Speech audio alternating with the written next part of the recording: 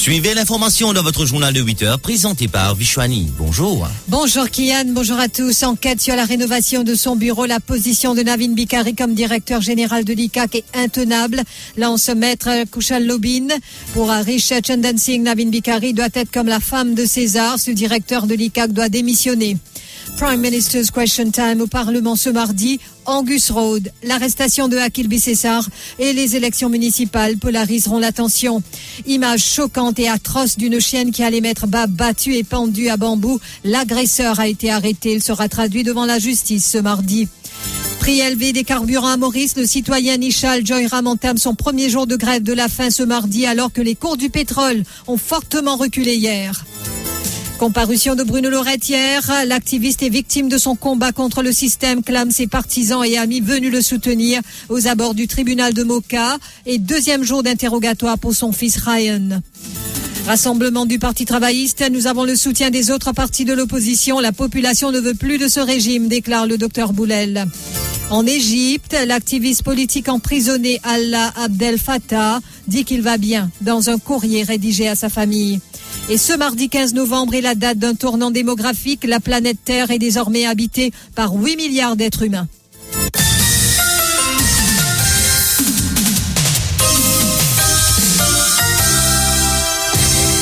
Plus de 2 ans après, l'enquête sur une maldonne alléguée autour de la rénovation du bureau de Navin Bikari à l'ICAC avance enfin.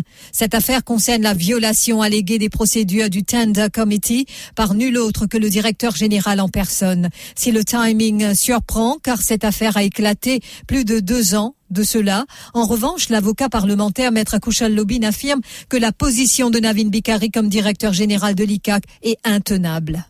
Ou retrouvons avec une situation où l'institution qui bizarre faute et indépendante pas capable de travailler indépendamment de Michel Navin Bikari, indépendamment de lui, parce qu'il lit sa position contre l'invini là il est intenable dans le sens qui n'est pas capable de divulguer ban conversation, ban débat qui motivait à l'époque dans le comité parlementaire parce que standing orders à l'époque pas permettre et en tant que professionnel on n'a pas pour faire lui, mais seulement il t'a rapporté dans la presse qui institue une enquête pas pour guetter si ban allocation tender fin fait correctement une enquête pour guetter qui ça n'a fait une fuite ban l'information dans le journal pour qui ça capable venir l'article qui fait polémique. Donc c'est ça l'enquête là qui motive penser si a dit tu peux enquêter fini gagner 2 ans 3 ans et là on trouve un revirement de la situation et moi même apprendre un des ban protagonistes là fin démissionner depuis l'ICAC et fin donne ban information extrêmement compromettante façon que ça s'est déroulé. Pour Rajen Valaiden, rédacteur en chef de Capital, Navin Bikari n'aurait jamais dû être renommé à l'ICAC après son premier passage. Selon lui, cette nomination était directement liée à l'affaire Medpoint. Capital, c'est la gazette qui publie beaucoup d'articles sur l'affaire Medpoint. Et là-dedans, nous finissons suivre parce que tout le monde protagoniste. Il y a des gens qui peut déclarer une perte de l'affaire, pas de rappel, et qui après une promotion quand c'est fini. Chaque protagoniste là-dedans, si on suivre, comme c'était des autres. Ouais. L'affaire Medpoint, vous connaissez quand l'ICAC prend sa position, c'est un numéro de haute voltige qui présente. Depuis tout, il prépare l'opinion publique et depuis le commencement, le système est déjà triqué. Vous connaissez pas pour non, il y a déjà un des bonnes affaires, vous connaissez dans le secteur privé, quand un CEO est allé, déjà on pas réamené. C'est le deuxième passage de Navin Bikari à l'ICAC. Et c'est normalement pas faire livre parce qu'on a une série de bonnes affaires qui arrivent dans une organisation, on a le règlement des comptes, ou il y a une frustration, ou il y a une série de choses, ou pas faire ça. On va dire, il n'y a personne dans ce pays-là. Et là, l'État, il vient précisément, mon lecture, c'est qu'il vient précisément pour dire à la ferme de Pont. C'est les clés à toute sa manipulation de l'opinion publique qu'ils ont fini de faire, qui comme là, tu peux être. Et l'observateur Harish Chandan Singh, intervenant également à l'émission Tempo Lasso, a affirmé qu'il faut voir pour croire concernant d'éventuelles sanctions contre Navin Bikari. Il est d'avis que le MSM ferait tout pour le protéger. Cependant, il soutient que le directeur de l'ICAC devrait être au-dessus de tout soupçon, comme la femme de César. Ainsi, Harish Chandan Singh réclame la démission de Navin Bikari le temps de l'enquête. le MSM pour go to any length pour protéger M. Bikari, et je trouve ça quand même très très difficile qu'ils ont dit pour leur dire comment on peut penser pour leur dire, parce que pour moi il est très important. Il y a quelqu'un qui ont en confiance, il y a quelqu'un qui fait le travail en guillemets qui dit bien fait en faveur du gouvernement, il fait bien. Donc ce pays n'a aucune réponse pour faire de ce côté-là, donc il y a une réparation, un contrat qui est mal donné. Donc on est MSM pas vous faire grand cas de ça, tant qu'il comment dire lui-même sur l'existence pas menacé, et MSM sur survie qui pas menacé par ça. Donc moi mon parcours qui pour une grande chose, nous pas besoin d'entendre grand chose de ça. Mais ceci dit, mon concours qui au nom de la moralité, M. Bikari, il n'a pas gagné droit à rester en fonction. Le temps qu'il l'enquête peut dérouler, au moins, type bizarre fini, step aside, type bizarre step down, pour laisser l'enquête faire dans mes conditions et puis meilleures. Il n'est pas possible qu'il y ait un directeur général, donc qui l'enquête peut dérouler, il y a encore. Parce qu'il y a un gros problème. Et là aussi, réellement, il y a autour sur le sérieux qui est autour de ça, l'enquête-là. Et pour moi, le directeur de l'ICAC, le type bizarre comme la femme de César, il est bien au-dessus de tout soupçon. Après 3 séances parlementaires sans question time, les interpellations sont de retour à l'Assemblée nationale ce mardi. À l'agenda, 77 questions dont 20 adressées au Premier ministre. Les élections municipales, Angus Road et l'arrestation d'Akil Bissessar polariseront l'attention. Namrata Dilchan.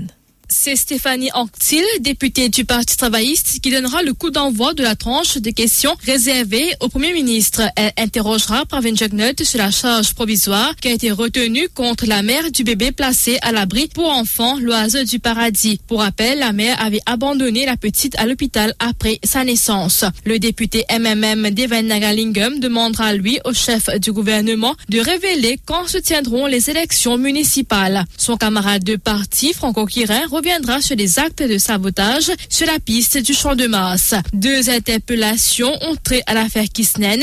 Farah Domir évoquera le rapport d'autopsie du défunt, alors qu'Eshan Chuman s'attardera sur le volet Constituency Clerk.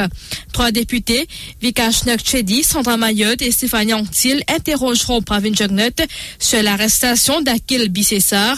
Quant à Patrick Assiavaden, il reviendra à la charge avec l'affaire Angus Road. Et suite et fin des débats sur le Dangerous Drugs Amendment Bill, et les débats démarreront ensuite sur le Mauritius Standards Bureau Amendment Bill. Par ailleurs, l'Occupational Safety and Health Amendment Bill sera présenté en première lecture par Sudesh Kalichun. Et suite à l'admission d'un bébé à l'hôpital SSR, 4 employés de l'abri pour enfants l'Oiseau du Paradis ont été arrêtés et maintenus en cellule. Il s'agit de 4 femmes âgées entre 34 et 46 ans. Elles habitent toutes le nord du pays. Elles ont été arrêtées hier et présentées devant le tribunal de Rivière-du-Rempart. Une charge provisoire de mauvais traitement a été retenue contre elles. Et ces images choquantes, atroces, d'une chienne qui allait mettre bas, battue et pendue à Bambou, où Chaoudit, présidente de l'association Pink Pony Charity Trust, indique qu'elle a été vraiment foudroyée par cette violence et qu'elle n'a même pu visionner la vidéo. Elle explique qu'elle a porté plainte hier après-midi au poste de police de Bambou contre cet individu qui s'attelait à pendre cette chienne qui allait mettre bas. Après l'avoir sauvagement battue samedi, la secouriste indique que la police a procédé à son arrestation. Il a été placé en détention. Elle ajoute que le cadavre de la chienne a été transporté au ministère de l'Agro-Industrie aux fins d'autopsie. Je suis choquée, je trouve un post sur Facebook avec une photo, une vidéo qui ne pas capable de guetter. Je vois une batte sur les chiens après de mettre les pendus, un chien qui est enceinte, à cause raison qui les chiens là peut sauver, peut gratter, peut passer en bas la porte à l'autre manger, peut garder les poules que le voisin. Comme on trouve ça, je viens station Bambou et je viens devant la police en tant qu'un animal welfare exécuteur, je viens devant la police, mais on procède à l'arrestation la personne en question. Nous allons là-bas, nous demandons qui est arrivé. Il dit oui, ce lichin a les droits. Il dit mais qu'on fait au lichin là. Il dit après l'intuili, après l'inzetli. Carrément, normal. Il dit moi l'intuili, l'inzetli, me dit ben nous besoin cadavre là. Là, il a amené, il montre nous que l'inzet cadavre là dans un sac plastique, il a tassé cadavre là. Là, la police nous ramasse cadavre là, nous amené là nous prend lui pour emmener ministère à la groupe faire l'autopsie. Là, monsieur l'a fermé et là l'enquête pour poursuivre. La secouriste Preti Sachi, fondatrice de l'association Rescue Animals in Distress, explique quant à elle que le suspect avait 8 chiens chez lui. Elle indique qu'en vue de la maltraitance du suspect sur ces animaux, la MSOR devra faire le nécessaire pour lui enlever les autres chiens et les placer dans un abri. On recevait une vidéo bien atroce. Et ça a un traumatisme moi-même. Et moi aussi, il y a plusieurs gens qui sont touchés par ça, qui sont affectés, bien dire. C'est un acte vraiment barbare qui inexcusable, surtout pour un monde qui secoue les animaux tous les jours, ils trouvent un cas, ils tenent des affaires comme ça, surtout, vraiment choqué. Et apparemment, il y en a il y en a 8 toutous côté lui. Et là, en ce moment, il y a des tensions et il y en a 8 toutous. Et définitivement, ils sont pour faire le nécessaire. Et pour déplacer ça, je ne pas croire qu'il y a une place idéale pour laisser ça 8 chiens qui sont une place misère. Je peux passer la vie encore plus traumatisante si un dimon in des affaires auparavant, il fait ça, parce qu'il y a un acte qui n'est pas pardonnable du tout. Et il faut savoir que selon la loi, une personne qui commet une telle infraction est passible seulement d'un emprisonnement maximal de 6 mois et d'une amende maximale de 15 000 roupies. Et puis, selon la loi, toujours aucune personne, à l'exception d'un vétérinaire, n'a le droit de tuer un animal. Ryan Lorette, de nouveau interrogé ce mardi, en effet, 2e jour d'interrogatoire pour le fils de l'activiste Bruno Lorette depuis leur arrestation par les limiers de la MCIT. Et l'interrogatoire démarrera 11-13 heures aujourd'hui, sera axé sur la perquisition qui a été effectuée par la Special Striking Team au domicile de son père à Petit-Verger-Saint-Pierre. Rappelons que lors de la perquisition, les hommes de la SP Jagai ont procédé à la saisie de 230 millions de roupies de hashish et de 2 armes à feu à son domicile. Ryan Lorette est défendu par Maître Bissessar et Tilak Dari. Et il faut savoir qu'ils étaient nombreux à être venus apporter leur soutien à Bruno Lorette et son fils hier lors de leur comparution devant la cour de Moka. Georges Ayane du Forum des citoyens libres a expliqué quant à elle devant la cour de Moka que Bruno Lorette est dans le cœur des mailles bourgeois depuis le naufrage du Wakashio. Camarade Bruno, qui nous fait nous énormément à Maïbou dans le cadre de Wakashio. Et si nous présentons là aujourd'hui pour dire qu'il n'est pas tout seul dans ce moment difficile là, comment l'est-il dire pour Madame Simla Kisnen samedi quand il est dans un grand rassemblement là, que Madame Kisnen pas tout seul dans ce moment difficile là. L'opinion populaire est très important. L'opinion populaire, il commence trouve clair. Là nous pas tant l'opinion légale, là nous pas tant la cour pour délibérer.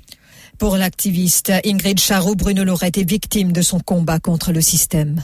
Bruno, c'est mon leader. Bruno, ça qui m'a trouvé, c'est qu'un prisonnier politique. Je pense qu'il dérange beaucoup dans le gouvernement et il aussi dérange Dimoun qui est dans l'opposition. Moi, je crois dans la justice, je crois dans la vérité. Je pense que la justice vaincra.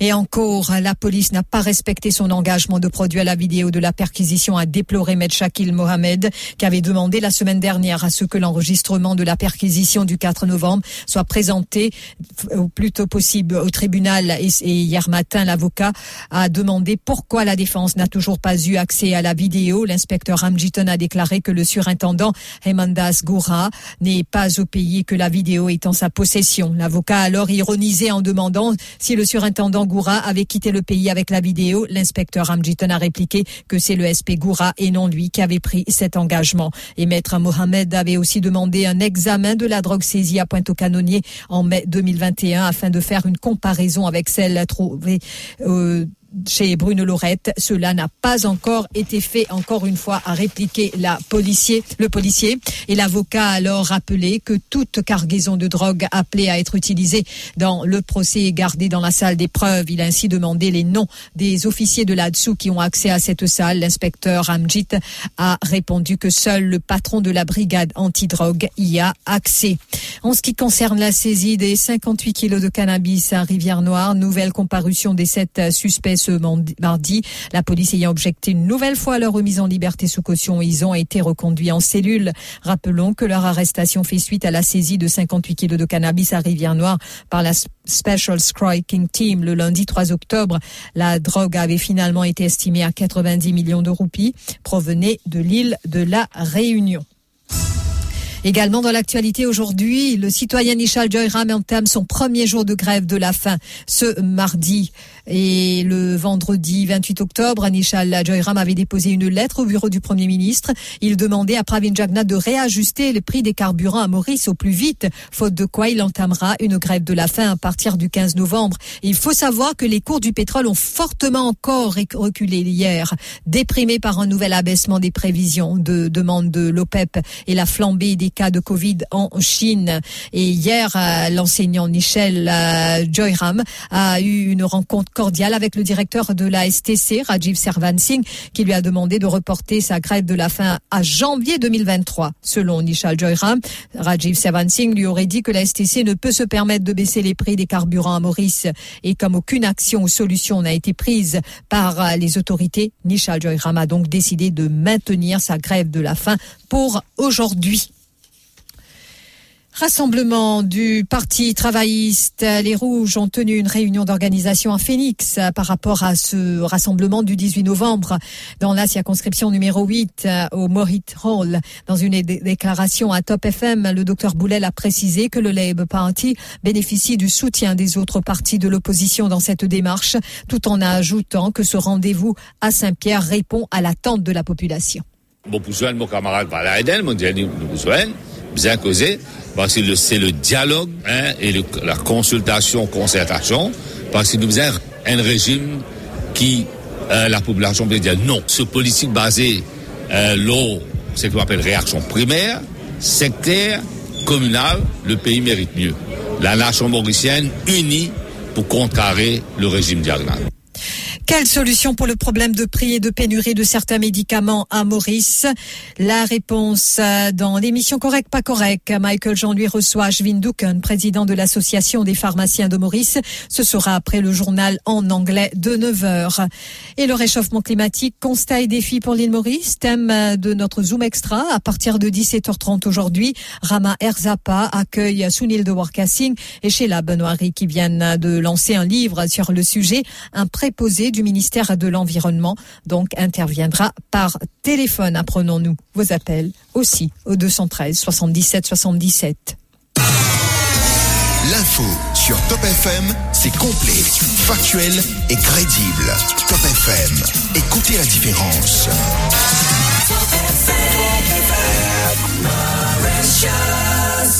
Broadcasting 24 hours a day. Top FM Network News. Une preuve de vie enfin en grève de la faim depuis 7 mois. Le détenu politique égypto-britannique Allah Abdel Fattah a écrit à sa famille qu'il allait bien et buvait de nouveau. Depuis samedi, le blogueur pro-démocratie n'a avalé pendant 7 mois que 100 calories par jour. Le 6 novembre, à l'ouverture de la COP27 en Égypte, il a décidé de ne plus manger ni boire du tout. Depuis, sa famille réclamait une preuve de vie. Son avocat Khaled Ali s'est rendu à 3 reprises à la prison de Wadi Natroun à 100 km du Caire pour le voir, reparti 2 fois bredouille. Il est revenu à la charge hier. Là, Laila Souef, la mère d'Allah Abdel Fattah, qui l'accompagnait, a obtenu une lettre datée du 12 novembre dans laquelle il dit qu'il va bien, qu'il est sous surveillance médicale et qu'il a recommencé à boire. Et Allah Abdel Fattah, icône du printemps arabe et bête noire du président Abdel Fattah al-Sisi, est désormais au cœur des débats en Égypte, pays en 135e position sur 140 États au classement mondial de l'état de droit du World Justice Project. D'abord, le régime a choisi le riposte. Sanna Saïf a été prise à partie par des figures pro-Sisi lors de ces 2 conférences de presse. Un député et une figure de l'establishment l'ont qualifié son frère de criminel. Nous ne sommes plus 7, mais 8 milliards d'êtres humains sur la planète selon les modélisations de l'Organisation des Nations Unies. L'ONU, en effet, l'avait annoncé dans un rapport rendu public à l'occasion de la Journée mondiale de la population au mois de juillet. Aujourd'hui, la population mondiale est plus de 3 fois supérieure à ce qu'elle était au milieu du XXe siècle, mais le nombre d'habitants sur Terre augmente moins vite qu'avant. Il aura fallu 11 ans pour passer de 7 à 8 milliards d'habitants. Pour atteindre les 9 milliards, il faudra patienter jusqu'en 2037. La population mondiale devrait atteindre un pic d'environ 10,5 milliards de personnes dans les années 2080. Un ralentissement lié en grande partie au développement de l'éducation des filles et de l'accès à la contraception. Le rappel des titres. Enquête sur la rénovation de son bureau. La position de Navin Bikari comme directeur général de l'ICAC est intenable, lance Kushal Lobin. Pour Harish Chandan Singh, Navin Bikari doit être comme la femme de César. Ce directeur de l'ICAC doit démissionner. Prime Minister's Question Time au Parlement ce mardi. Angus Road, l'arrestation de Akil Bissessar et les élections municipales polariseront l'attention. Image choquante et atroce d'une chienne qui allait m'être battue et pendue à bambou. L'agresseur a été arrêté. Il sera traduit devant la justice ce mardi.